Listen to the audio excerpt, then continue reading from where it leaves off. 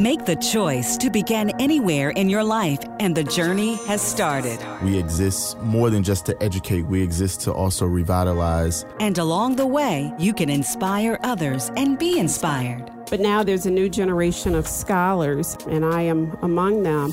If you really want to know who you are and what you are capable of, Howard is the choice for you. Take a moment. Listen to the stories by joining the president of Howard University, Dr. Wayne A.I. Frederick, and his guest on The Journey. As a graduate of Howard University's MBA program, he ultimately returned to alma mater in 2011, serving in positions of increasing responsibility within the School of Business, from professor to associate dean of academic affairs and administration, to his appointment as dean of the prestigious Howard University School of Business in May 2020. Hello, my name is Dr. Wayne Frederick, and my guest today, Dr. Anthony Wilbon, joins me for an insightful conversation about his life experiences, career journey, and his aspirations for the Howard University School of Business. Dr. Wilbon, welcome to the journey. Thank you, Mr. President. Happy to be here. So let's start with where it all began. Let our audience know about where it began. Where did you go to elementary school and middle school? Well, I grew up in Flint, Michigan, which is well known to everybody today as the home of the water crisis. At the time that I grew up, Flint was a very well-known middle-class population dominated by General Motors and all the plants that were located there. So I kind of grew up in that environment with the intent that everybody was expected to graduate from high school and go work on one of the assembly lines. I decided not to do that, and so I wanted to pursue something different, and decided to go on to college, which was relatively rare for people around that time frame. It was like the early 80s. I think that it was a good choice for me because it was right around the time where GM was making the shift from moving the opportunities away from Flint, out of the country and so forth. And it was a significant downturn that had a major impact on the city and the environment. But it was a great opportunity for my family. My family had migrated from the South. They all worked in General Motors without high school educations, but it provided us with an opportunity to have a comfortable middle class lifestyle in spite of the lack of opportunities they had. I see.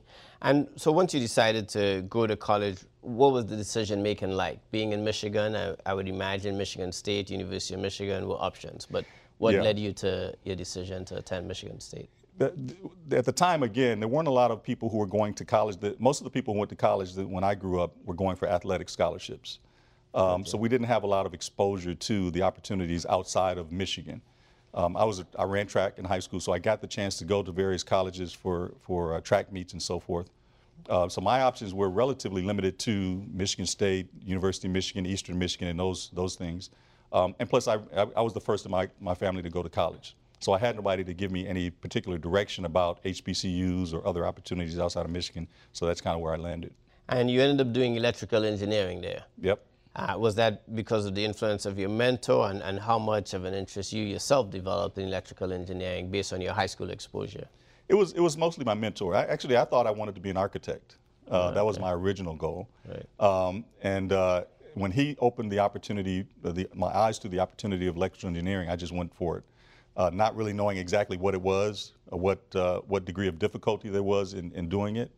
And I stumbled initially because, again, it wasn't a college prep environment that I came from, so I had to really acclimate myself to the college environment very quickly.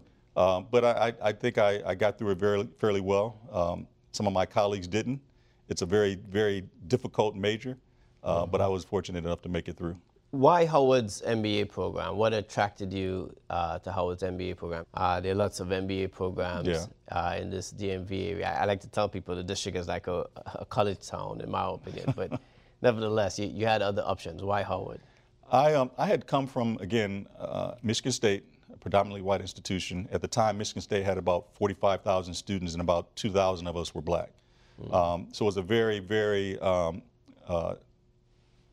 white environment, for lack of a better term.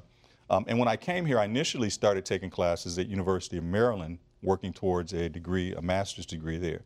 But I found myself thinking, this is very similar to what I've been exposed to. I was working in the corporate environment, dealing with all the kind of microaggressions associated with that.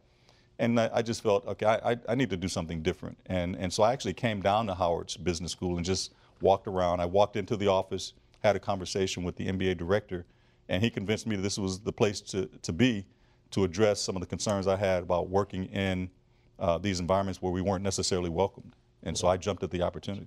So you decided to make a complete switch, to get your PhD. What was that conversation like with your loved ones and significant others? Sure. At this, because now you're not, coming out of high school and trying to leave the state of Michigan. Now you're, fully formed. You've been in the corporate world twice now. Yeah. Went back to school, got your MBA, and now you're thinking of going back to school again. How was that received? It was an interesting transition. I had spent at that point, I had been in corporate America probably about 14, 15 years. And I was just kind of getting burnt out by it. I was doing a lot of traveling as a consultant across the country. I spent about 9 months in Denver. I was working in New York. And I was just getting tired and thought it was time for me to do something else.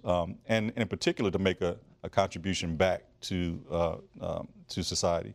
And so I wanted to make a shift. And so I started working at the Federal Reserve down on Constitution Avenue and got accepted into the PhD program at George Washington. And so I was actually doing both simultaneously. The GW gave me the latitude to be able to do that, and plus George Washington was only like 3 blocks away. But the most difficult transition was when I finished that and decided, okay, now I want to make the shift to academia, because that required me to take a significant pay cut in addition to changing my mindset about work and what that meant to be a researcher and an academician versus a corporate person. And what was your PhD focused on? I made an effort to try to combine the two worlds I was operating in. So I wanted to look at it, the technical aspects of business and the management aspects. And so it was in management of science, technology, and innovation with a supporting field in strategic management and entrepreneurship. You're listening to The Journey.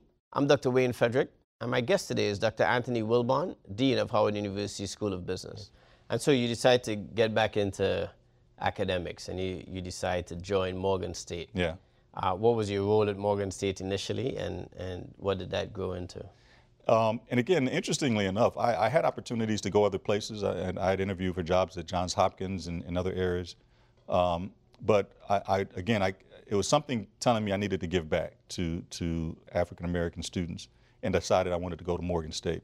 And so I went there as an assistant professor, eventually became associate professor in information systems. And so I taught in production and operations management, a few classes in information systems and so forth. And also worked on a research project or grant from the National Oceanic Atmospheric Administration for about 10 years.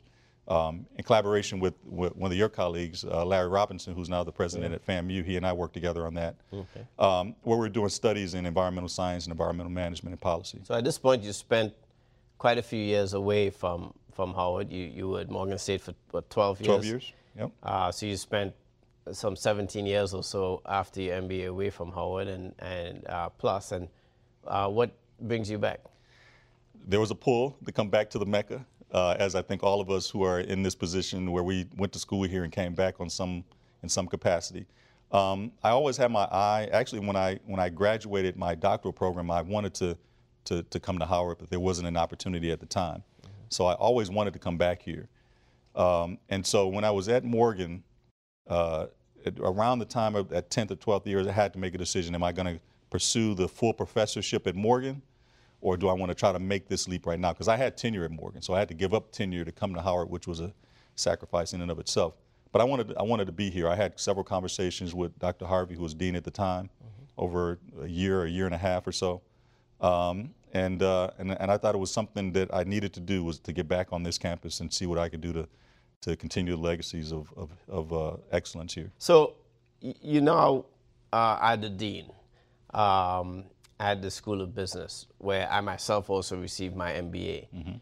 What are your future plans? What do you see for Howard University's School of Business? So the education in the business world has changed dramatically in the last couple of years, probably the last decade. And so what I've determined is that we need to adapt to that change. And some of the changes that we've seen is an infusion in technology into the business world. So students have to be technology literate.